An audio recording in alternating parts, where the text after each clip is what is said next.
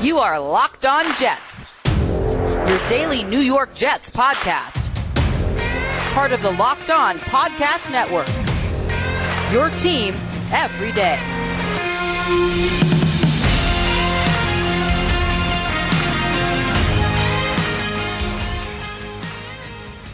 Welcome. This is the Locked On Jets podcast for Wednesday, May 26th, 2021. I'm your host, John B. from GangreneNation.com, and today our episode is brought to you by the Peacock and Williamson podcast.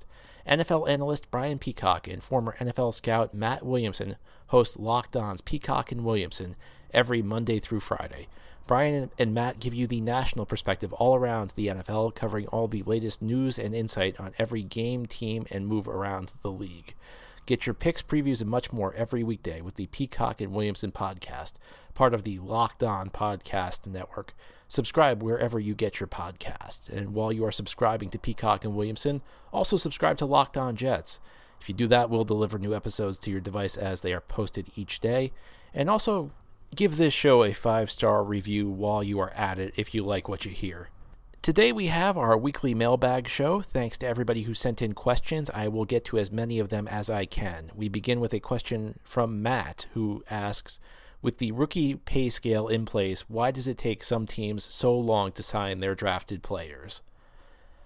Honestly, Matt, and this is just my theory, I think it's just egos. You have egos in front offices, you have egos when you're talking about agents, and I feel like whenever you put egos like that in a room trying to negotiate something, they will always find something to disagree on, because the rookie wage scale was supposed to essentially end holdouts, and I think the number of holdouts has gone down appreciably, but you still do have holdouts, and there are issues that need to be negotiated. I talked a little bit about this last week, so I won't spend too much time on this topic, but one of the issues is the schedule of bonus payments. The amount of money the player gets in the signing bonus is set by the rookie wage scale, but the timing of the payment, when the team actually makes the payment, that's up for negotiations. You have other things. You have things like offset language. If the player gets cut and signs with a new team, is the old team still responsible for the money, or does that get deducted from the old team's obligations? You also have other language. There are certain negotiations that become kind of difficult because there are things that need to be worked out as far as what circumstances could cause a player's guarantees to be voided. If a player gets fined by the team, if a player gets fined by the league, could the guarantees then become voided? So there are issues to work out.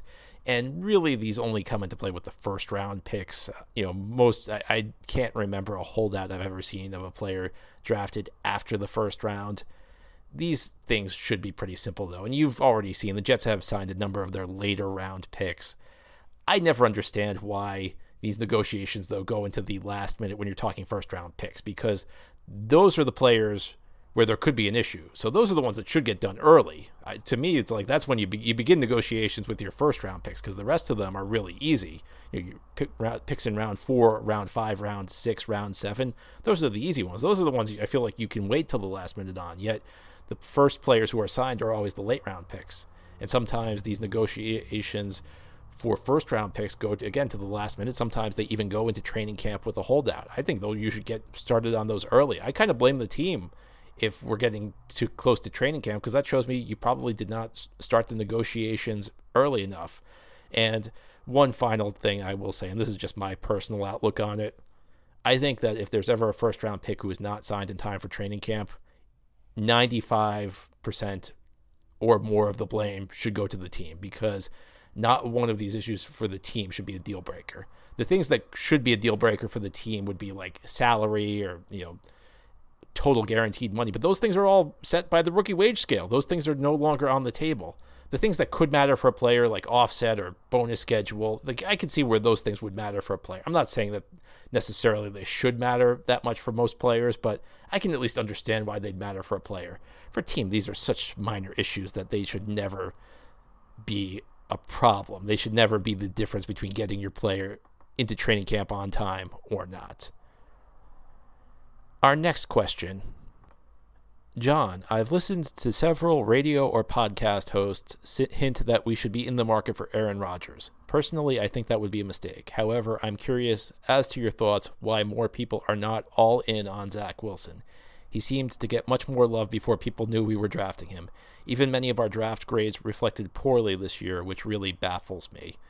Well, draft grades are nothing to get upset about. They have shown to have very little correlation with the actual success your draft class has, so I never really get too fired up about draft grades. Although you always like it when the Jets are graded well, but ultimately it doesn't really matter. I think it's because of what happened with Sam Darnold. I feel like we were just here 3 years ago. We were all very excited. We were very optimistic. It was a guy who, I don't think you could say Darnold was can't miss, but he was a guy who I think we all viewed as somebody who could be one of the next great quarterbacks in the NFL.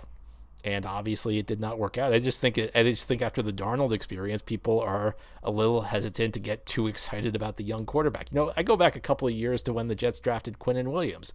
And objectively, everybody should have been really, really excited about it. The Jets got a guy who was a phenomenal prospect, looked like he was going to be a star-level performer on the defensive line, and really, so far, has lived up to the potential. But the issue with Quinnen Williams is that Jets fans had been through this before. We had heard that it's unbelievable. This guy fell to us. He may be the best talent in the draft. We drafted a guy who's going to make a big impact on the defensive line. We'd been through that before. We drafted Copels and Wilkerson and Richardson and Leonard Williams. I think by that point, people were just tired of hearing that we got this unbelievable talent in the first round, because that had happened so many times. It happened with Leonard Williams. It happened with Jamal Adams. People were not expecting Darnold to fall. And then it was another case where this guy's going to help us control the trenches on the defensive side of we'd heard that before with all the defensive linemen the Jets had drafted. And the lack of team success, I think, led people to maybe unfairly hold that against Quinnen Williams, maybe not be as excited as they should be, because on paper, the drafting of Quinnen Williams was very excited. And I think it was very exciting. And I think a lot of the same principles are at play here with Wilson. Objectively, everybody should be really excited. It's not to say that Zach Wilson's guaranteed to be a great success in the NFL, but your team just drafted a guy who would have been the number one overall pick in a lot of drafts. The fact he was not the number one overall pick this year may have come down to the fact that Trevor Lawrence was part of this draft class, and Lawrence is as highly thought of as a prospect as we've seen maybe in a decade in the NFL. I think people are maybe just protecting themselves. We've been down this road before. We were supposed to have the guy 3 years ago, and now we're right back here and we're hearing all the same things. And to be honest with you, I don't think that's the worst thing in the world for Zach Wilson. As silly as it is, I think that the fact Zach Wilson is coming in and doesn't have all the spotlight on him, doesn't have all these expectations on him, I don't think that's a terrible thing. I think the fact that maybe the fan base is a little bit more cautious, the fan base is not going to put all these crazy expectations on him in year one, that they're going to go in maybe a little hesitant, that could be a good thing for Zach Wilson. Look, you're the starting quarterback in New York as a rookie. There's always going to be a degree of pressure on you. You're going to have a lot of spotlight, but I don't think it's the worst thing in the world for Wilson to have more realistic expectations, generally speaking, from this fan base. Built Bar is the best tasting protein bar ever. These may be protein bars, but they taste like candy bars. They're delicious, they're covered in chocolate, they're soft, they're easy to chew, and they're healthy. Most flavors have 17 grams of protein, 130 calories, 4 grams of sugar, and only 4 grams of net carbs. If you go to BuiltBar.com and use promo code LOCKED15, you'll get 15% off your first order. Again, that's promo code LOCKED15. It's one word with no space, LOCKED, number 1, number 5, for 15% off at Built Bar, BUILTBAR.com. This is the Locked On Jets podcast on this Mailbag Wednesday. Our next question. I actually think the Jets did a great job finding a backup quarterback for the upcoming season. They drafted one second overall, and his name is Zach Wilson. It's the starting quarterback that we got wrong. It looks like Aaron Rodgers has all but demanded a trade from Green Bay in his interview with Kenny Mayne. What do you think? The last time the Jets traded for an aging quarterback, it worked out pretty well until he was derailed by a late season injury. Rodgers would be a great mentor for Wilson to sit behind. Well, I have a couple of thoughts. First of all, I don't think that there's any chance the Jets are going to trade for Aaron Rodgers. I don't think the Jets want to give up the package it would require. I don't know that Aaron Rodgers would want to come to the Jets. I don't think Aaron Rodgers wants to go into a situation where the team is kind of at the beginning stages of the rebuild. I think this is the stage where the Jets should improve. We're moving forward, but I don't think they're to the point. I think Rodgers wants to go win a championship right now, so I don't think the Jets are the team he'd want to come to, even though I do think the Jets are moving in the right direction.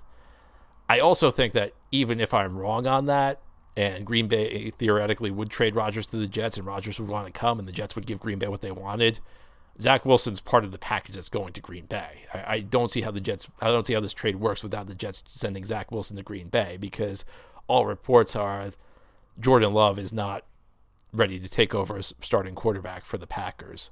Another thing I would say is that I think that this Favre year gets kind of romanticized because everybody talks about the 8-3 start. Well, I remember 2008. It was the first year I did the website, ganggreenNation.com. Absolutely nobody was viewing that year as a success when it ended. Everybody thought Favre was a complete failure at the end of the 2008 season. I mean, you can go back. You want to read through some of the reports from the final game of the season when they lost to the Miami Dolphins. I mean, I think Favre threw 3 interceptions. Fans were throwing away their Favre jerseys off the upper deck at the stadium. It was an ugly situation. It's tough for me to have a thought, though, on Rodgers coming to the Jets just because I don't think it's really plausible. I don't think it's the direction the Jets want to go in, and I don't think it's the direction Rodgers wants to go in. And I mean, the Jets drafted Wilson second overall. I don't think they drafted him to be a backup quarterback. I think they drafted him because they're expecting him to be able to play sooner rather than later. And sooner seems like it could be week 1 because, again, the Jets really have not done much at the backup quarterback spot. Next question. If the Jets finish 7-10 or 8-9 by winning 3 of 5 or 4 of 5 to end the season, would there be another fan revolt for playing themselves out of a possible top 5 pick? I would say no. I think this year is very different from winning the 2 games in December last year or the 2019 6-2 second half finish. See, in 2019, you could see that there was really no progress being made. You could see that those wins really meant nothing. Last year, again, you knew everybody was getting fired. You knew the roster was being overhauled. That was not a sign. Those wins were not a sign of a team making progress. This year is very different because you have a young core. You have a team that should be on the rise. You're hoping that this team's going to be vastly improved this year. And if you finish the season strong this year, odds are it's going to be a sign that a team is coming together.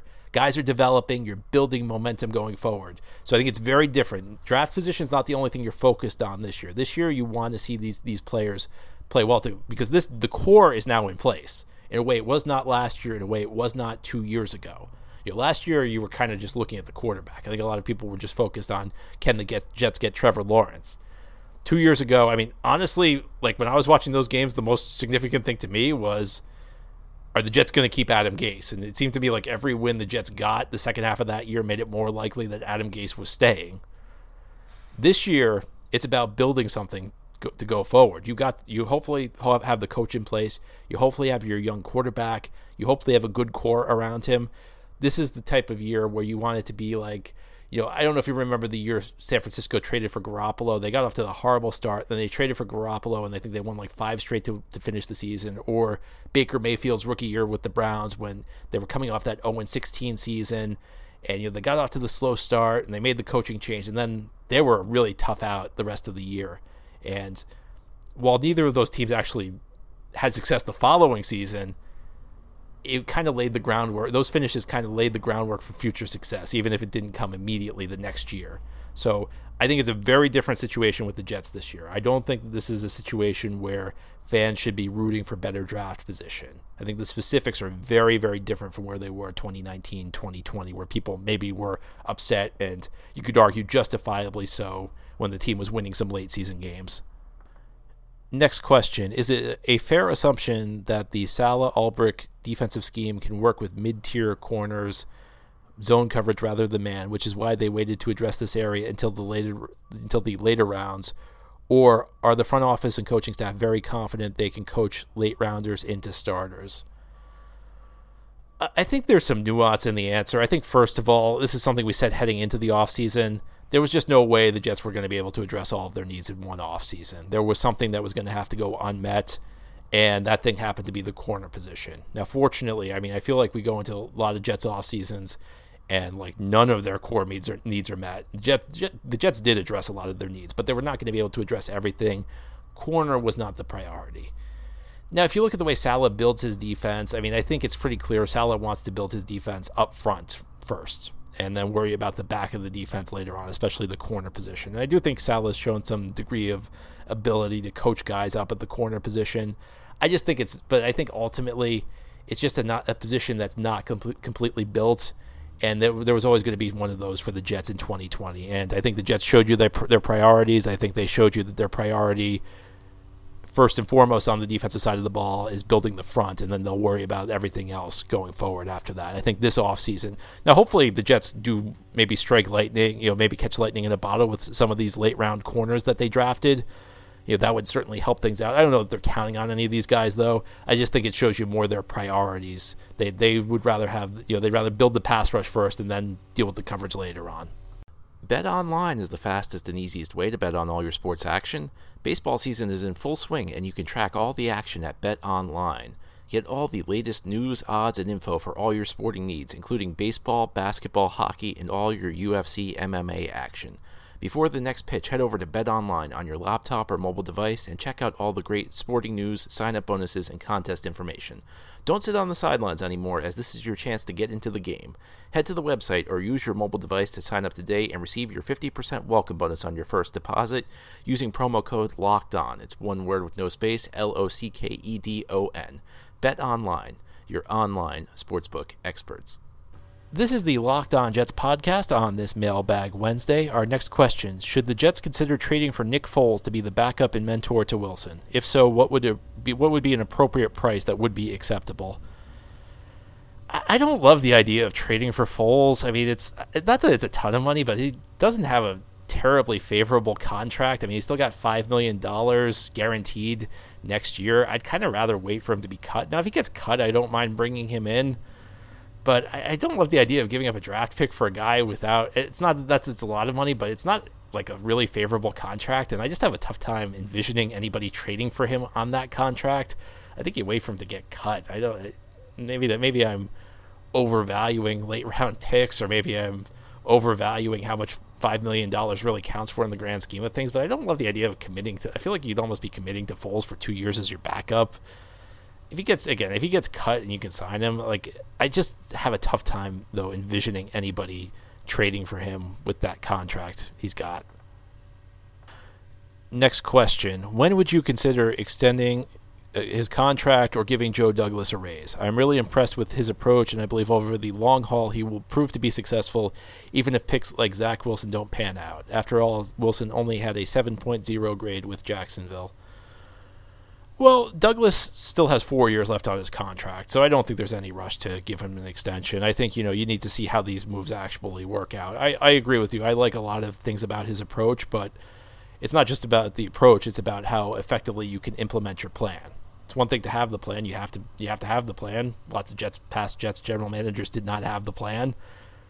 I think Douglas has the plan. The question is, can he implement it? But he's not near the end of his contract. He's not close to the end of his contract. So I'd wait at least a couple of years. I want to see results before I'd be willing to give him a contract extension. Next question: there is an offensive coordinator and a quarterbacks coach to coach/mentor Zach Wilson. No Foles is necessary. Let Zach roll with Captain Morgan as his backup. It's not like the Jets are a playoff team that needs a quarterback pinch hitter, right?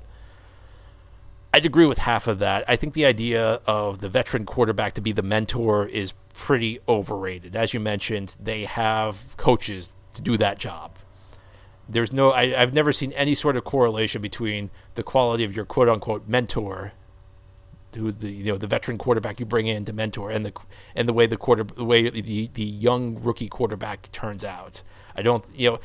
Can it be helpful to have somebody as a sounding board to kind of show you, this is how you prepare, this is how you watch film, this is how you work? Yeah, I'm sure that can be helpful, but I don't think it's something that's a determining factor.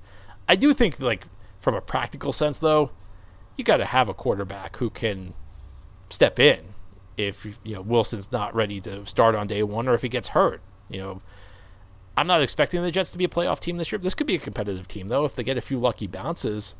they could be right in the mix for an AFC wild card, especially with the new format where you have 7 teams make it. Getting a 7 seed is not that hard, even if you're not a great team.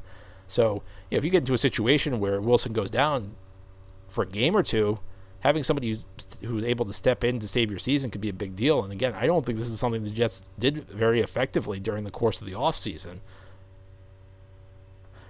That is our show for today. Thank you for listening. This has been the Locked On Jets podcast, part of the Locked On Podcast Network. As always, if you enjoy the show, subscribe to it and leave it a 5-star review. Have a great Wednesday, everybody. We'll be back tomorrow to talk more Jets.